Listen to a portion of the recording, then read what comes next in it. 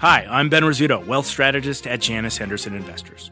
Is a brighter future possible? At Janus Henderson, we think it is. For 90 years, we've worked to help clients achieve superior financial outcomes and fulfill our purpose of investing in a brighter future together. We know that this means our thinking and our investments are helping to shape millions of futures. At Janus Henderson, we are committed to helping you invest in a brighter future for the next 90 years and beyond. To learn more, go to janushenderson.com. I'm Scott Wapner, and you're listening to CNBC's Halftime Report, the podcast, the most profitable hour of the trading day. We record this live weekdays at 12 Eastern. Listen in.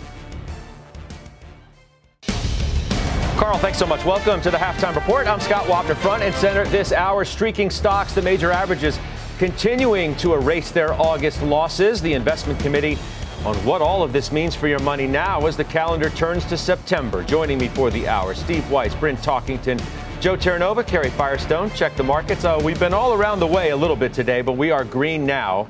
And in fact, Bryn, we're at the highest level since August 10th.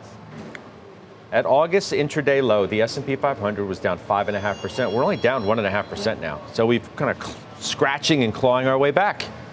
We talked about the other day, the most important data point is what's going on with bonds, what's going on with the 2-year and what's going on with the 10-year. Right. And what drives bonds? Economic data. And the economic data, unlike what the Atlanta Fed is saying is going to happen later on the year at 6%, which now we know that's not going to happen, continues to get softer and softer. And so this is good news for the economy right now, as long as we can continue to glide down and then flatten out. Soft news is good news, right? I mean, yields, to your point, the 2-year lowest level since August 11th. The 10 years back, we just showed it, 410, bottom of your screen. Wasn't that long ago, Joe, that we're talking about, north of 430 on the 10-year. Market, yields start to run. Market gets nervous. As we said, S&P was down 5.5%. The NASDAQ was down 8.2% at its August low. It's only down 2.2% now. So everything's kind of rallied back, whether it's small caps, Dow, NASDAQ, S&P. Yeah, first of all, what I like about today's price action is that we really did not go back deeply into yesterday's trading range. So that creates a degree of validity in the move higher. Basically, we pierced into the range yesterday, and we've maintained that and bounced from there. It is, to Bryn's point, it's all about yields. It's all about the fact since Monday, a 2-year was 5.10. Now you've got a 2-year at 4.86. What has that done to expectations for what the Federal Reserve is going to do? As we sat here on Monday, there was a 75% probability of another 25 basis point rate hike from the Federal Reserve at some point this year. As we sit here today, that is now down to less than 50% probability for another 25 basis point. Let's see what hike. PCE does tomorrow, right? We can't get too far ahead of ourselves because we need that report to come in a way that investors view it as favorable for what the Fed's going to do, and also one that doesn't start pushing yields back up. Without question, you should not look at the price action in the last 3 days and say, okay, case closed. We understand the Federal Reserve now kind of sits back and waits, and we feel as though all the data has gone in the way of the bulls. No way. The price action, though, since Monday should be encouraging. Why? Because what it is suggesting is that the deeper correction thesis that was so dominant in the middle of August. Pervasive in the middle of the month, right? Right. And this is more consistent with a more normalized 5% at its step type of correction. Sherry, bottom line is this is exactly what the Fed and investors want/need. Right? You need growth to still remain reasonable, not too crazy, not too hot. Right, Today you get, the picture from ADP and some other economic data which suggests, okay, it's cooling a bit, right, which is exactly what the doctor ordered. Jay Powell ordered. It's better than expected. And last week, I remember talking about how a decline of 3 to 5% was healthy. And we talked about what is healthy. I mean, everybody says it's healthy until they start to feel sick to their stomach. Yeah, right. Yeah. So far, I mean, I feel that this has been more healthy than sickening. And Jay Powell scared some people in his tone the other day, but it really made other investors feel comfortable. I think for us, it was comfortable, and the PCE number continues to come down. I think there's no question that he's on the track that he believed he would be able to maintain. We don't have a recession. We haven't had a recession. And 3.5% unemployment is not a case where you're generally going to have a recession pop up and crush earnings. Earnings growth, I think, becomes the thing people have to worry about and care about. Let's also put in perspective, too, this idea that, the fall is historically bad, September, October, historically bad for stocks. Yes, that's true, but the caveat being that when August, or when you make it from the beginning of the year through August the way we have, not so much for a bad September, which is one of the reasons why Tom Lee suggests you're going to get 2 to 3% gains this month. Morgan Stanley, one of their PMs had a note out or an interview on Street Signs Asia, CNBC Asia, that the S&P is going to get closer to 5,000 by the end of the year. We recaptured 4,500 today. We're at 4,524. Why so? Have we turned the corner back towards the side of momentum? We have right now, but if you take a look, Goldman puts out a note every day after the market closes. They talk about what their activity level was. And yesterday it was 2 out of 10. So you hardly have a quorum there in terms of what's going on in the market. But there's no room in the scorecard for what the volume is. The scorecard only responds to what the move in the market is. So right now it's fine. Now, to your point, which I think is a tremendous point, we've got PCE tomorrow. And then you go forward, we'll have some inflation numbers. So the market continues to be data dependent.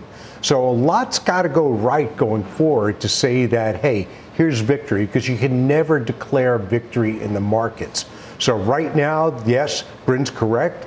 The economy is gliding down at a reasonable level that everybody get comfortable with, but we don't know where it's going to land. So that should keep people from getting too euphoric about the market. Look, I've got long exposure I've had in a while. Some of it's trading exposure, other is adding to core names. And I still believe you go where the opportunity is and you take that long-term view for most of your portfolio. So I don't know how it's going to end out, Scott.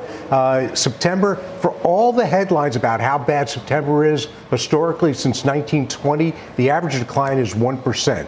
For all the bad talk about October, it's really that we've had some major corrections and we have more 5% moves negative in October than in any other month. However, October usually ends up.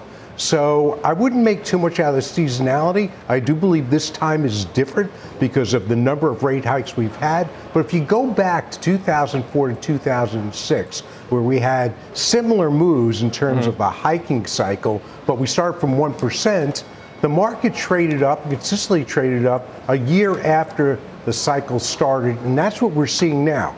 Forget about 2008, 2009, of course, but so I think you can see your way forward to a positive market, but very, very data dependent. We're getting, we made this checklist the other day, Joe, in terms of what has to happen for September to go right. Top of the list, obviously, yields need to come down. Okay, that's cooperating. The economy, the data has to continue to be good, but not just too hot. A little cooler. Check that box. Okay. Right? Going to come down to earnings. Now, you're not going to get that in September, obviously, but you at least from the standpoint of thinking that Q2 earnings were the trough. That's it, okay? And then you start to trend back higher when we start to report earnings for the third quarter, and then that trend continues into the fourth quarter and beyond. And that's where estimates suggest we're going to be. That narrative has to hold. You can't get negative revisions as September sort of rolls on, because that's going to upset that part of the story. And that matters more than anything to perhaps stock prices. Absolutely. And here's why you should feel good about it. Okay, so on an EPS basis, 80% of the companies in the S&P 500 beat in the current quarter. 1 year ago, that was 77%. Where is the strength coming from? This is interesting because the strength is coming from the corporations that are selling to the consumer, which is obviously indicative of this overwhelming strength that the consumer has. So consumer discretionary companies, 88% of those companies are beating on EPS. 62% are beating on revenue. For the S&P 500, only 51% are beating on revenue. So consumer discretionary is strong. You could say the same thing about healthcare. And Scott, on your checklist, add another variable.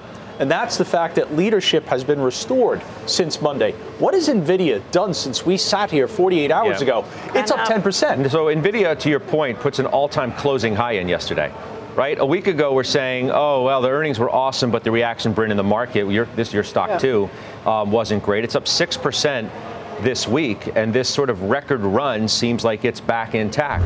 We'll see what the intraday, if we can get to that intraday high, but nonetheless, a new closing high yesterday. I think when there's a big sign that Google has, and underneath it, it's powered by NVIDIA chips, that says it all, right? And so that came out yesterday, that obviously Google is going to be using NVIDIA inside to power their ecosystem. And so I still believe that within AI, the use cases of all of these H100 chips and A100 chips, we will see how many other people have their OpenAI, their ChatGPT moment. But right now, NVIDIA is monetizing all of that hype. And I just think it is this moment in time for NVIDIA, which is wonderful. It's also interesting because talking about earnings, Joe, next year, tech earnings are actually supposed to be up. And I think Goldman has good earnings. They had $224 for this year, a 5% earnings consensus growth for next year. I think that's okay. But tech is actually supposed to reaccelerate, and they're expecting 10% growth year over year.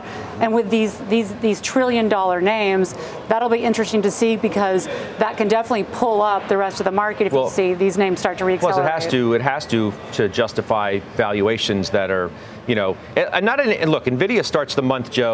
Again, you own this. It starts the month with a PE it's a lot higher than where it is now. Now it's 34.5 times. It's 10-year historical averages. It's the same place where it is now. Okay. More or less. My point is, the stock came in. Now it's reaccelerating. Mm-hmm. Earnings growth looks good. Fantastic. Their outlook looks great. Thus, the PE has come down. It's actually come down in the month. Okay, so $16 billion in quarterly revenue. The expectation is that's going to run somewhere between $20 to $25 billion in the coming quarters. Is NVIDIA actually cheap, or is it expensive? I think it's more towards being cheap. Melius today, the firm there, they reiterated a buy. They say, dare we say NVIDIA is now cheap, which is Steve Weiss. You agree with that? You bought some NVIDIA. I did. So what I took a look at was, number one, a few things. When they reported a phenomenal number, the stock sold off. A lot of the hot money that got in because the analysts tripping over themselves to raise their price targets the week before earnings brought in a lot of hot money. So that hot money actually, as an exit, created an opportunity. Didn't buy a lot, bought very little. But what really attracted me to it is that you're essentially in their January 25 year. They're slightly off a calendar fiscal. And on that, it's about 30 times. And I thought, given their growth and, that it was, I wouldn't say cheap. I think cheap is just way too much of overstatement. I thought it was very reasonably priced because there are lots that you've got to take into account.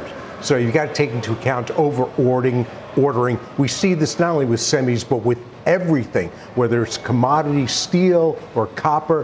When there's a tightness in the market, companies tend to overorder, and then they have these inventories. It's like, what are we going to do with it? Plus, I'm sure there are a lot of companies out there that are in the queue and have been ordering that have no idea what they're going to do with it at all because they don't have workable AI products or strategies yet. So, but that's going to be for a while. We won't see that inventory glut, if there is one, for a while. So so I did look at it. I did say it's cheap. I saw it priced relative to Microsoft, pretty much the same. Microsoft slightly cheaper. Again, Microsoft, if NVIDIA is the number one beneficiary of AI, Microsoft is number two. So that's why I started buying. It's not a big position at all. I'd like to, frankly, do another dump, although I don't see that coming, so I can get bigger in it. Mm-hmm. But the trend is your friend in this, and I think it's going to continue with the stock. Carrie, you know what else has been running again is Apple. Yeah. It's only about 5% from its high. It's now back above its 50-day moving average. That was 186.54. It's a little north of 187, I think, if we could take a look. It's the first time it's been above the 50-day since August 4th. So, 8 of 9 days it's pacing for in terms of up days. Yeah. It's no secret that, when I'd say, 3-4 weeks ago, we're suggesting, yields better calm down and Apple better get its act together for this market to stabilize. We're using sort of that word stabilize, right. Talking about those two areas. Well, you're getting both. Yeah, it feels that way and it looks that way.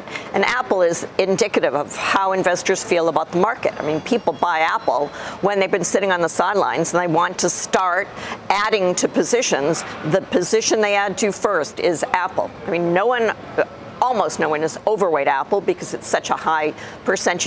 Apple and Microsoft represent the same market value of the 300 names of the S&P, the bottom 300. That's what Apple is. And it's the name that we know and love. The services side is improving. I mean, they really have some momentum with a new model. And I think that they can probably come out with a decent number that's going to make people feel comfortable this quarter.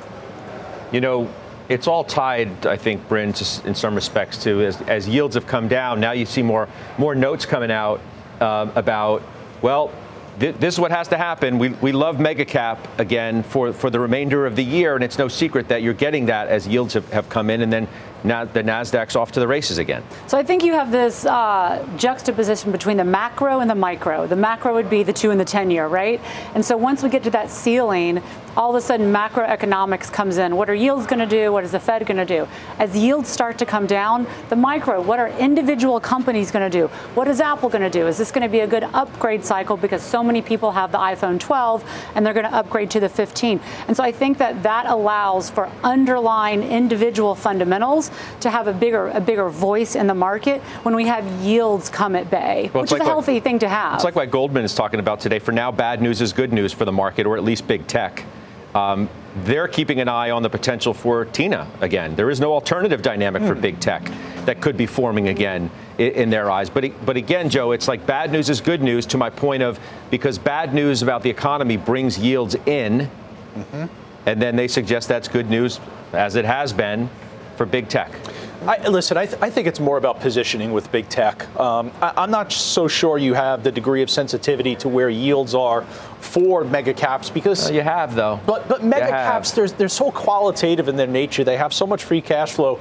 Is there really that primal concern about where yields are going to be for mega caps? Look, you think Tesla's up 9% in a positioning. week? I think it's up on positioning. I really do. I think a lot of people have gone underweight a lot of the mega caps, and now they're trying to rebuild positions. And it's interesting. Listen, I heard the conversation yesterday, and I will credit Josh with what he's done with Alphabet, because I did the comparisons. And Alphabet is certainly outperforming year to date Apple and Microsoft, and it's cheaper, and maybe it is. Well, it underperformed them for a while. Okay, I understand that, but it's we could go back in time and we could explore. Last year, right? Where are we in a 5 or 10 year basis? Let's just be clear. Let's look in the moment, right? Yeah. Let's look at where we are right now, and what ultimately is going to be the contribution from YouTube. I think that's an important variable to think about in owning that stock. Now, this is a stock that the Joe T strategy didn't add in April. It only added it more recently. I'm glad that we're finally in this name, but I think there's more to the story with Alphabet than I know myself have given credit to, and I know a lot of people in the street. Back to Tesla for a second, Bryn. There's no way in sort of this discussion we were just having about yields and how much they matter to the growth trade. There's just no way Tesla's up 9% in a week if yields have been up for a week straight. It's just not. It just wouldn't happen. There still is a correlation between yield moves and tech. It just may not be as direct or critical to every part of that story than some had led us believe, in months prior. But there's definitely a relationship. There is, and yields matter. I will go down. Yields matter. Do the level of interest rates matter? Absolutely. They can't not matter. So TINA is, to me, a very dangerous thing for people to start saying multiples don't matter for tech because these companies are special. Well, multiples are cheaper today than they were at the beginning of the month, almost across the board. Well, yeah, but marginally, except NVIDIA. No, at least they're going in the right direction. Right. But going back to Tesla, there are a basket of names that the hedge funds are short and the algorithmic traders have to go long or go short on a yield play. I think Tesla's part of that, right? And so as yields have come down, it's all of a sudden momentum on. And where are you going to get the biggest bang for your buck? Apple or Tesla? Tesla. Tesla's going to move much more in a week than Apple or Microsoft. And so I think there's a lot of underlying energy in certain names like a Tesla when you're having small yield moves because of algorithmic trading. Weiss, let's go through some of your other moves here. You bought more Alibaba. Sure. We talked about Goldman Sachs the other day as one of these sort of dogs of the Dow in the month of August to keep an eye on to see what happens with that stock. Dick's Sporting Goods, you've owned for a long time. We know that. You added more there. Let's talk about those. Why Baba? Why Goldman? Why Dick's Sporting Goods?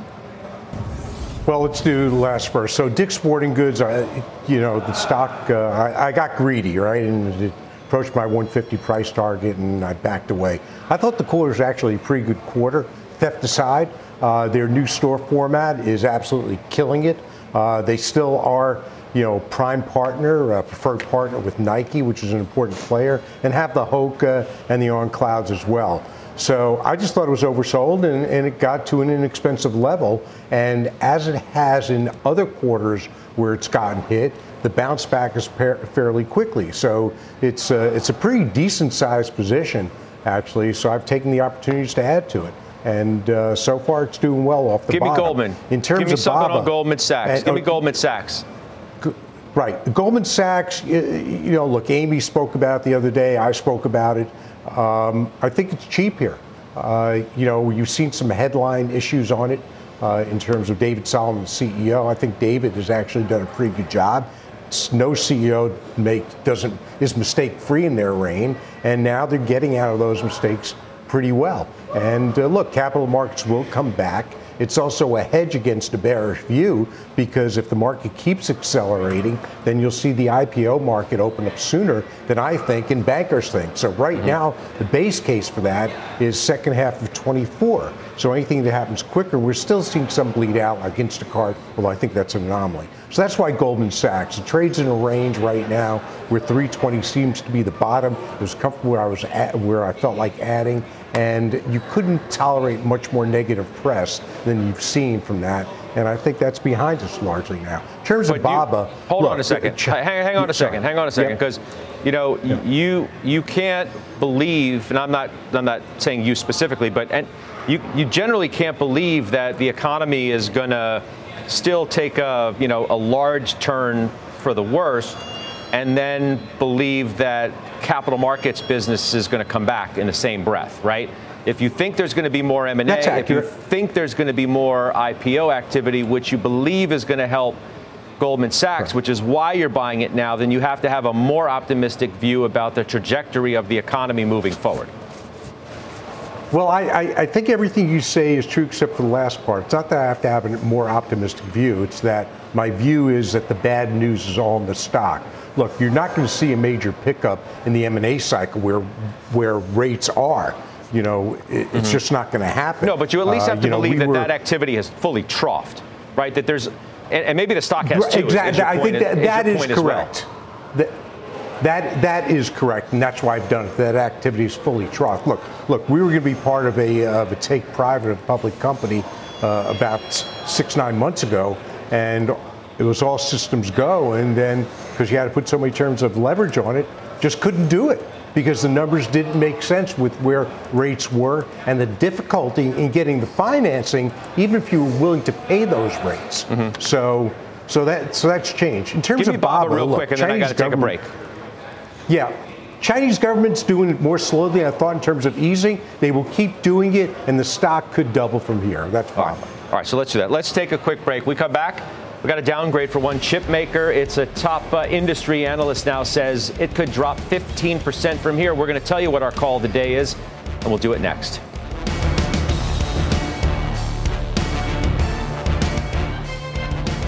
The spirit of performance defines Acura, and now it's electric. Introducing the all-electric ZDX, Acura's most powerful SUV yet. While what powers their cars may change, the energy that makes Acura never will. Crafted using the same formula that brought them electrified supercars and multiple IMSA championships, the ZDX has track-tested performance that packs an energy all its own. with a premium Bang & Olufsen sound system and up to 313-mile range on a single charge, and a Type S variant with an estimated 500 horsepower, the ZDX is everything they said electric could never be. It was built with the driver in mind, just like Acura's been doing since the beginning. We could talk all day, but the only way to experience this electric performance is to drive it yourself. Unlock the energy and order yours at Acura.com. What does it mean to be rich? Is it having more stories to share or time to give?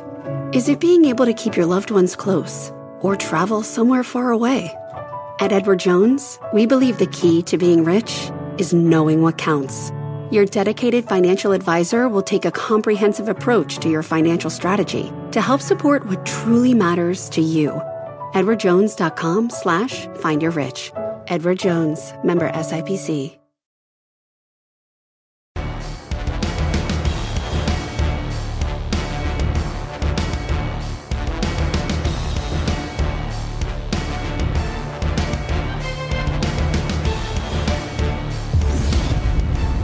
All right, we're back. We're going to do our call of the day.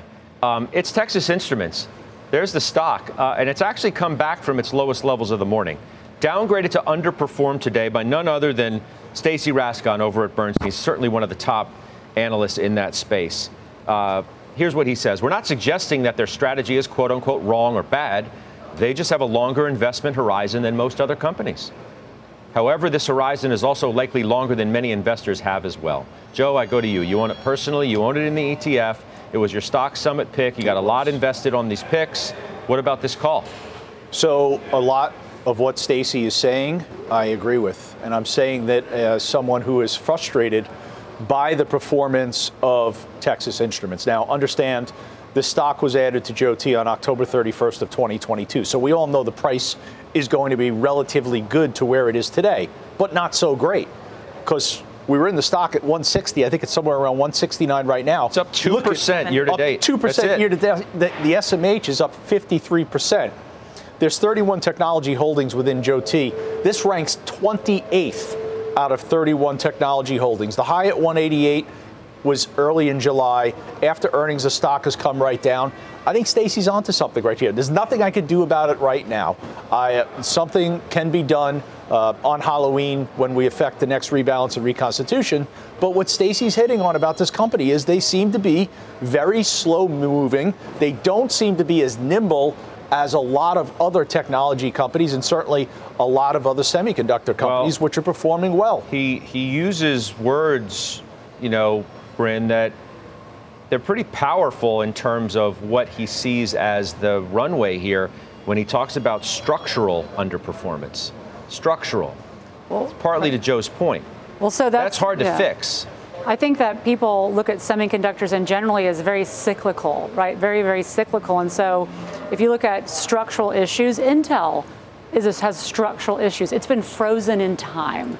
And so I think that when someone with the caliber of Stacy comes out and says, he's probably the best on the semi side, this is going to take longer than investors have a tolerance for. I don't have an opinion on Texas Instruments, but I have an opinion on Stacy and on the semiconductor industry that I think when you have a name like an NVIDIA or even an AMD. Or Broadcom, right? I mean, right. You're making the point that, the sexy plays in chips right now are not about these companies. Why, if you're a portfolio manager and you have to own semis, where is Intel and Texas Instrument on your list? It's probably not on your list because you're going to own NVIDIA, AMD, or Broadcom, right? So I would listen to Stacy because I think he's very thoughtful and does a great job in the space. I mean, not that, look, Intel's had, after a pretty dismal carry 2022, the stock has had a reasonably good year.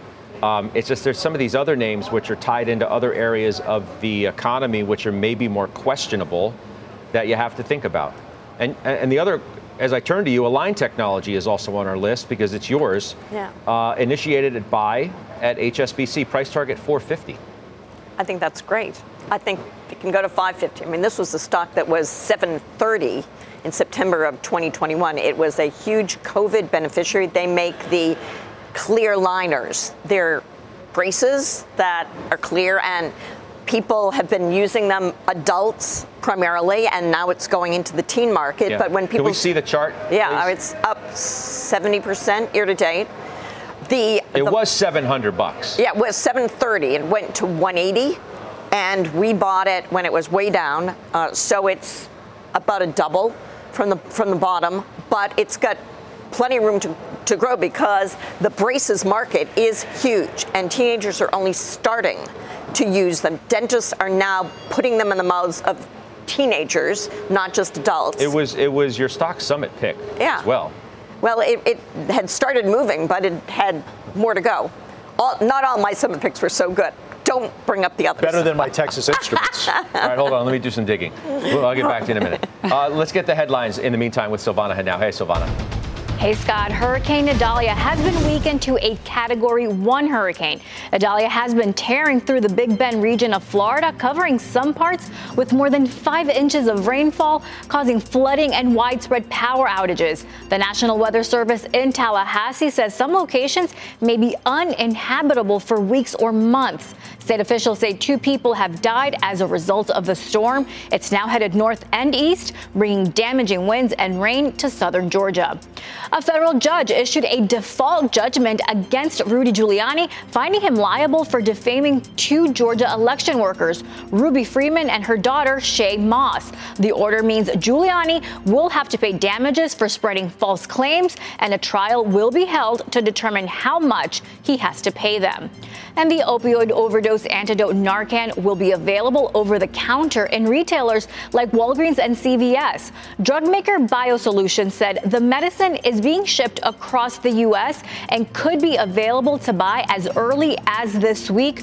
2 doses of Narcan will be sold for around $45, both in store and online, Scott. All right, Silvana, thank you very much for that. Sure Silvana Henao. All right, Bitcoin, it's coming off its best day since June on hopes that the street's first Bitcoin ETF could get approved. Our Bob Pisani joins us with the very latest in today's ETF Edge. That is next. This episode is brought to you by AARP. 10 years from today, Lisa Schneider will trade in her office job to become the leader of a pack of dogs. As the owner of her own dog rescue, that is. A second act made possible by the reskilling courses Lisa's taking now with AARP to help make sure her income lives as long as she does. And she can finally run with the big dogs. And the small dogs, who just think they're big dogs. That's why the younger you are, the more you need AARP. Learn more at aarp.org/skills.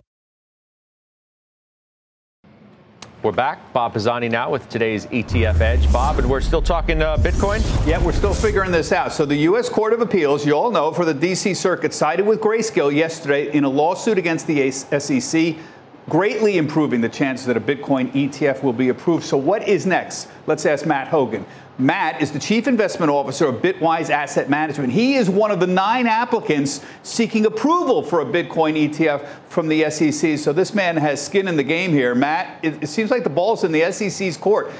Game this out for us. What happens now? What's the next play? Absolutely, Bob. It's great to be here. This was a huge win in the industry's efforts to get a spot Bitcoin ETF launched. Now the SEC is going to consider what to do. They could appeal, although most people think that's unlikely, given that this was a unanimous decision by a 3-panel group of judges, including 2 Democratic-appointed judges. If they aren't appealing, then they can no longer use this argument to deny a spot Bitcoin ETF. So practically, what happens next is this Friday, they have to decide if they're delaying the approval or the review of Bitwise's application. Over the weekend, BlackRock's and others, probably pushing this out for another 45 days or so, but then things get very interesting. I think that's a time period to watch. Yeah.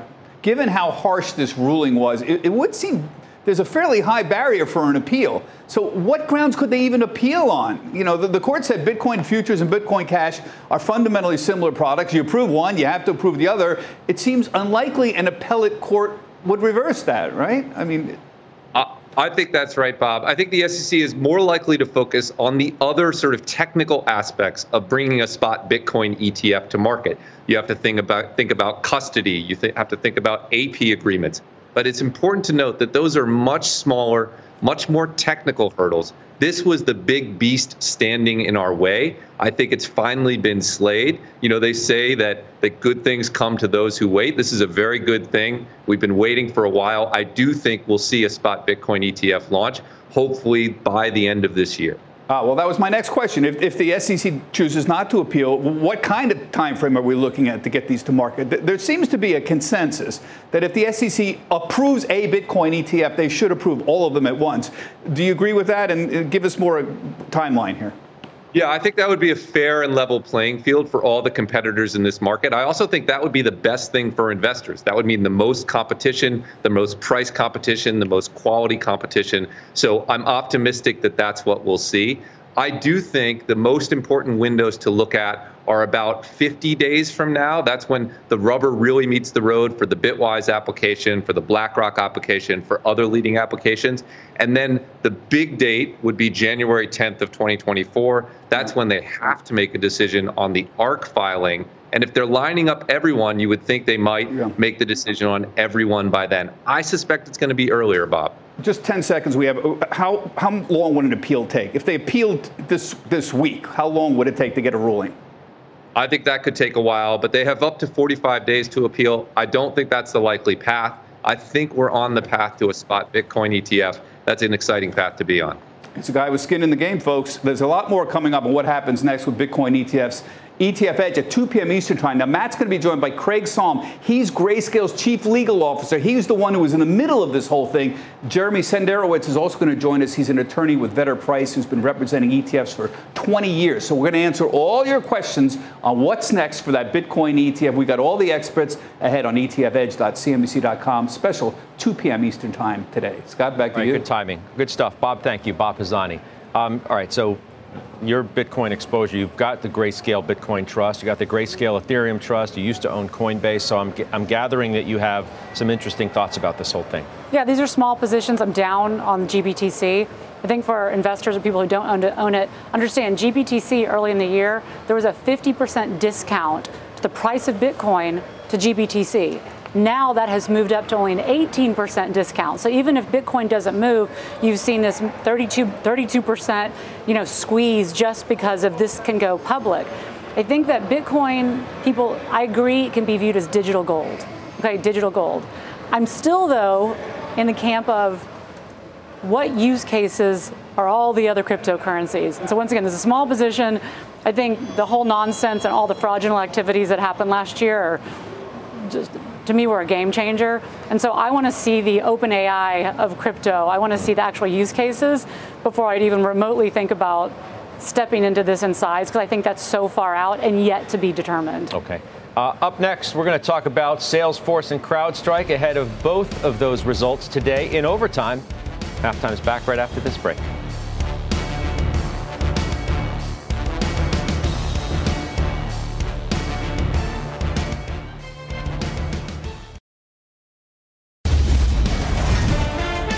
Got some big earnings reports in overtime today. Salesforce, CrowdStrike.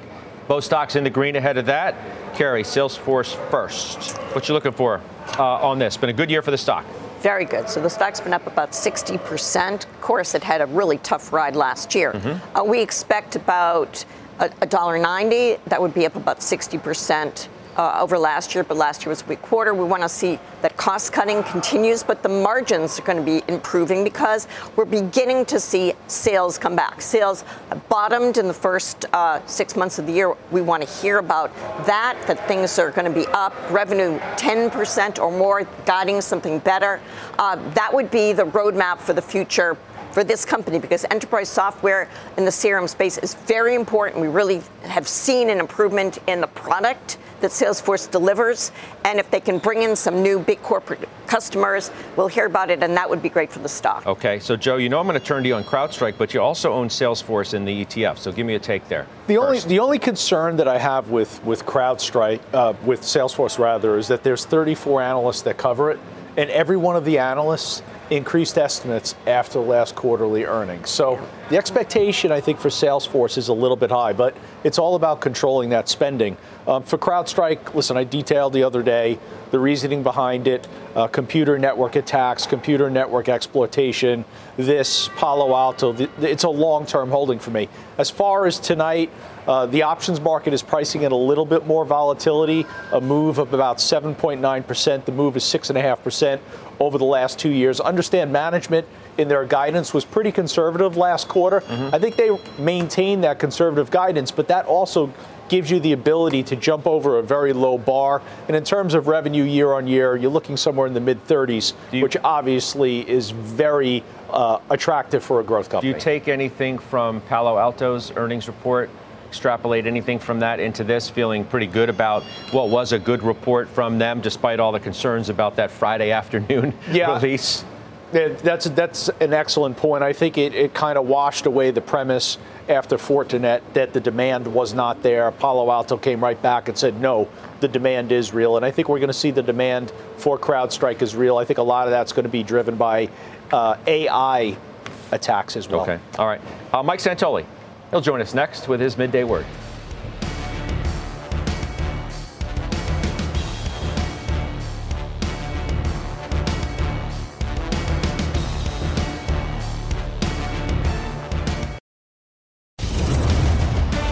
Michael Santoli, our senior markets commentator, right here next to me at Post 9. So soft news is obviously good news as it relates to the economy. And for the bulls, NVIDIA and Apple running again is good news, too. For now, that is the case. Softer news is what's desired. Now, we had the U.S. Economic Surprise Index was just flying. It was actually at record highs. That's what got yields up. That's what got people positioned and concerned about overheating economy. Do yields break something? Now that's running in reverse. We'll see how much leash we have on that trade as well. You don't want it to get too soft. So we're in the somewhat of the sweet spot right now. I think the key, too, was during the pullback that we've had, maybe it's not over, down, let's say, 5-6% from the highs, you didn't see credit crack.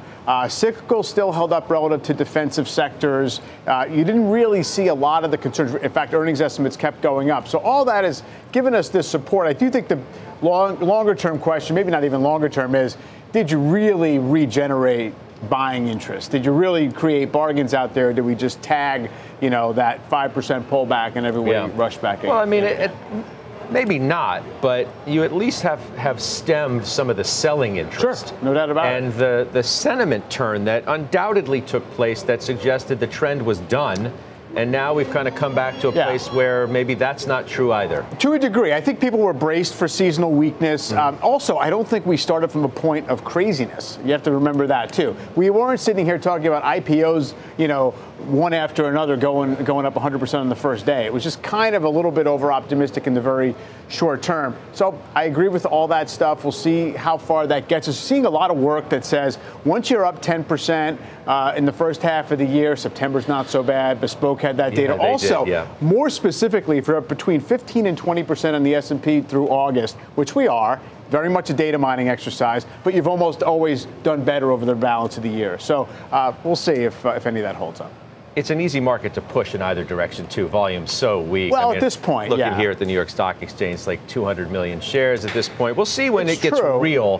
When it gets real, once There's we come back from Labor Day. a lot of people out there feeling like the market's going against them, saying, I wish it was easier to push around in my direction. All right, PCE coming up and jobs, too. Exactly. So those are going to be critical. I'll see you on Closing Bell. It's Mike Santoli, our senior markets commentator. And by the way, another promo. Don't miss Last Call tonight. Brian Sullivan has an interview with Democratic presidential candidate Robert F. Kennedy Jr. It's tonight at 7 Eastern. Halftime's back right after this.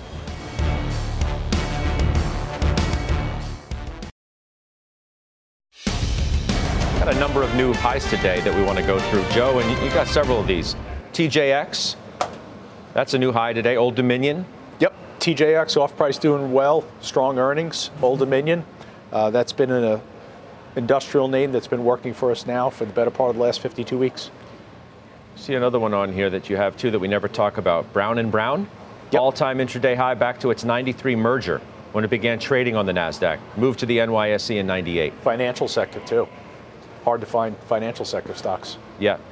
Kerry, speaking of Visa, that's at a high today. MasterCard is, which Joe has, too, but you've got Visa.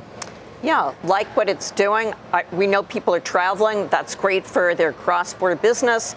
We also see people are spending. They may not be spending, hugely, but they're still spending more than they were, and that's great. And interest rates coming down at all is a positive. That's a 2-year high there. Hey, Weiss, Eli Lilly is on this list. Now, I know you don't own it, but you do have some play going on in the healthcare space in general, just playing it differently. Yeah, no, absolutely. I own UNH, which is doing fine, and I think continue to do well. Look, it's feast or famine, not to have too much of playing words, because the obesity drugs, if you're a drug company, it's got it. You're fattening the wallets of your shareholders. If you don't, like a Pfizer or a Merck, then you're just trending along. So you got to be really where the pipeline is, and that's why Lilly's doing so well. I think it's a little overdone at this point, but these drugs are just going to continue to kill it.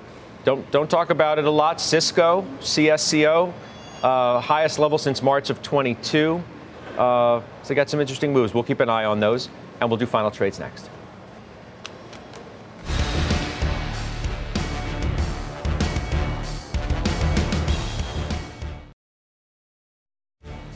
Closing bell, 3 o'clock Eastern today. Dan Greenhouse, Stephanie Link, Avery Sheffield. Dan Ives is going to join us as well. Talk about this resurgent tech move, Salesforce earnings in overtime. He'll give you the scoop there. And by the way, Kerry has a new op-ed out on CNBC.com. I want you to check that out. There it is. What investors should know about mega cap stocks market influence. Give me a quickie on this, Kerry. It just shows how much influence because of weight they have, but how maybe they deserve it because their earnings share is so high. That's the thing. We know about the size, but I look forward to reading this to hear from you why they deserve it, why it's justified or not. And that's the critical question. Correct. All right, let's do final trades. Steve Weiss, what do you have first? Freeport. Copper's been trending up. I still think copper is going to be entering a new stage of growth because of EVs. Look, it's dependent PCE may give you an opportunity if you get something strong tomorrow to buy it. But I think Freeport looks pretty solid right here. Carrie? CarMax. We think the used car market is going to start to really get better. And if interest rates are peaking, that's very good for this industry. Okay. Joe? Been a long time since Uber traded above $50. I think that's exactly where it's going and well beyond that. Ultimately, this stock will be in the mid-60s, and it will be in the S&P 500 at some point. Rin. Albemarle, secular tailwind that's been cyclically weak. We've got 1.9 million metric tons this year, 3.7 by 2030. It bounced off 185. It's about 198. It's a great entry point here. Okay, let's take a look, guys, at NVIDIA, if we could, because we did have that new closing high yesterday. We're going for that new intraday high. We need to get above 500, like 502. Inevitable. So that's one to keep an eye on for the remainder of this day. I also want to highlight Apple as well, which is back above its 50-day moving average, 187.44. That stock has been on the move as well. No surprise that the NASDAQ has done well behind that and this resurgent move in NVIDIA. Tesla as well. I mentioned that earlier, is up like 10% in a week. I will see you on closing bell. The exchange is now. You've been listening to CNBC's Halftime Report, the podcast. You can always catch us live weekdays at 12 Eastern, only on CNBC. All opinions expressed by the Halftime Report participants are solely their opinions and do not reflect the opinions of CNBC, NBC Universal, their parent company, or affiliates, and may have been previously disseminated by them on television, radio, internet, or another medium.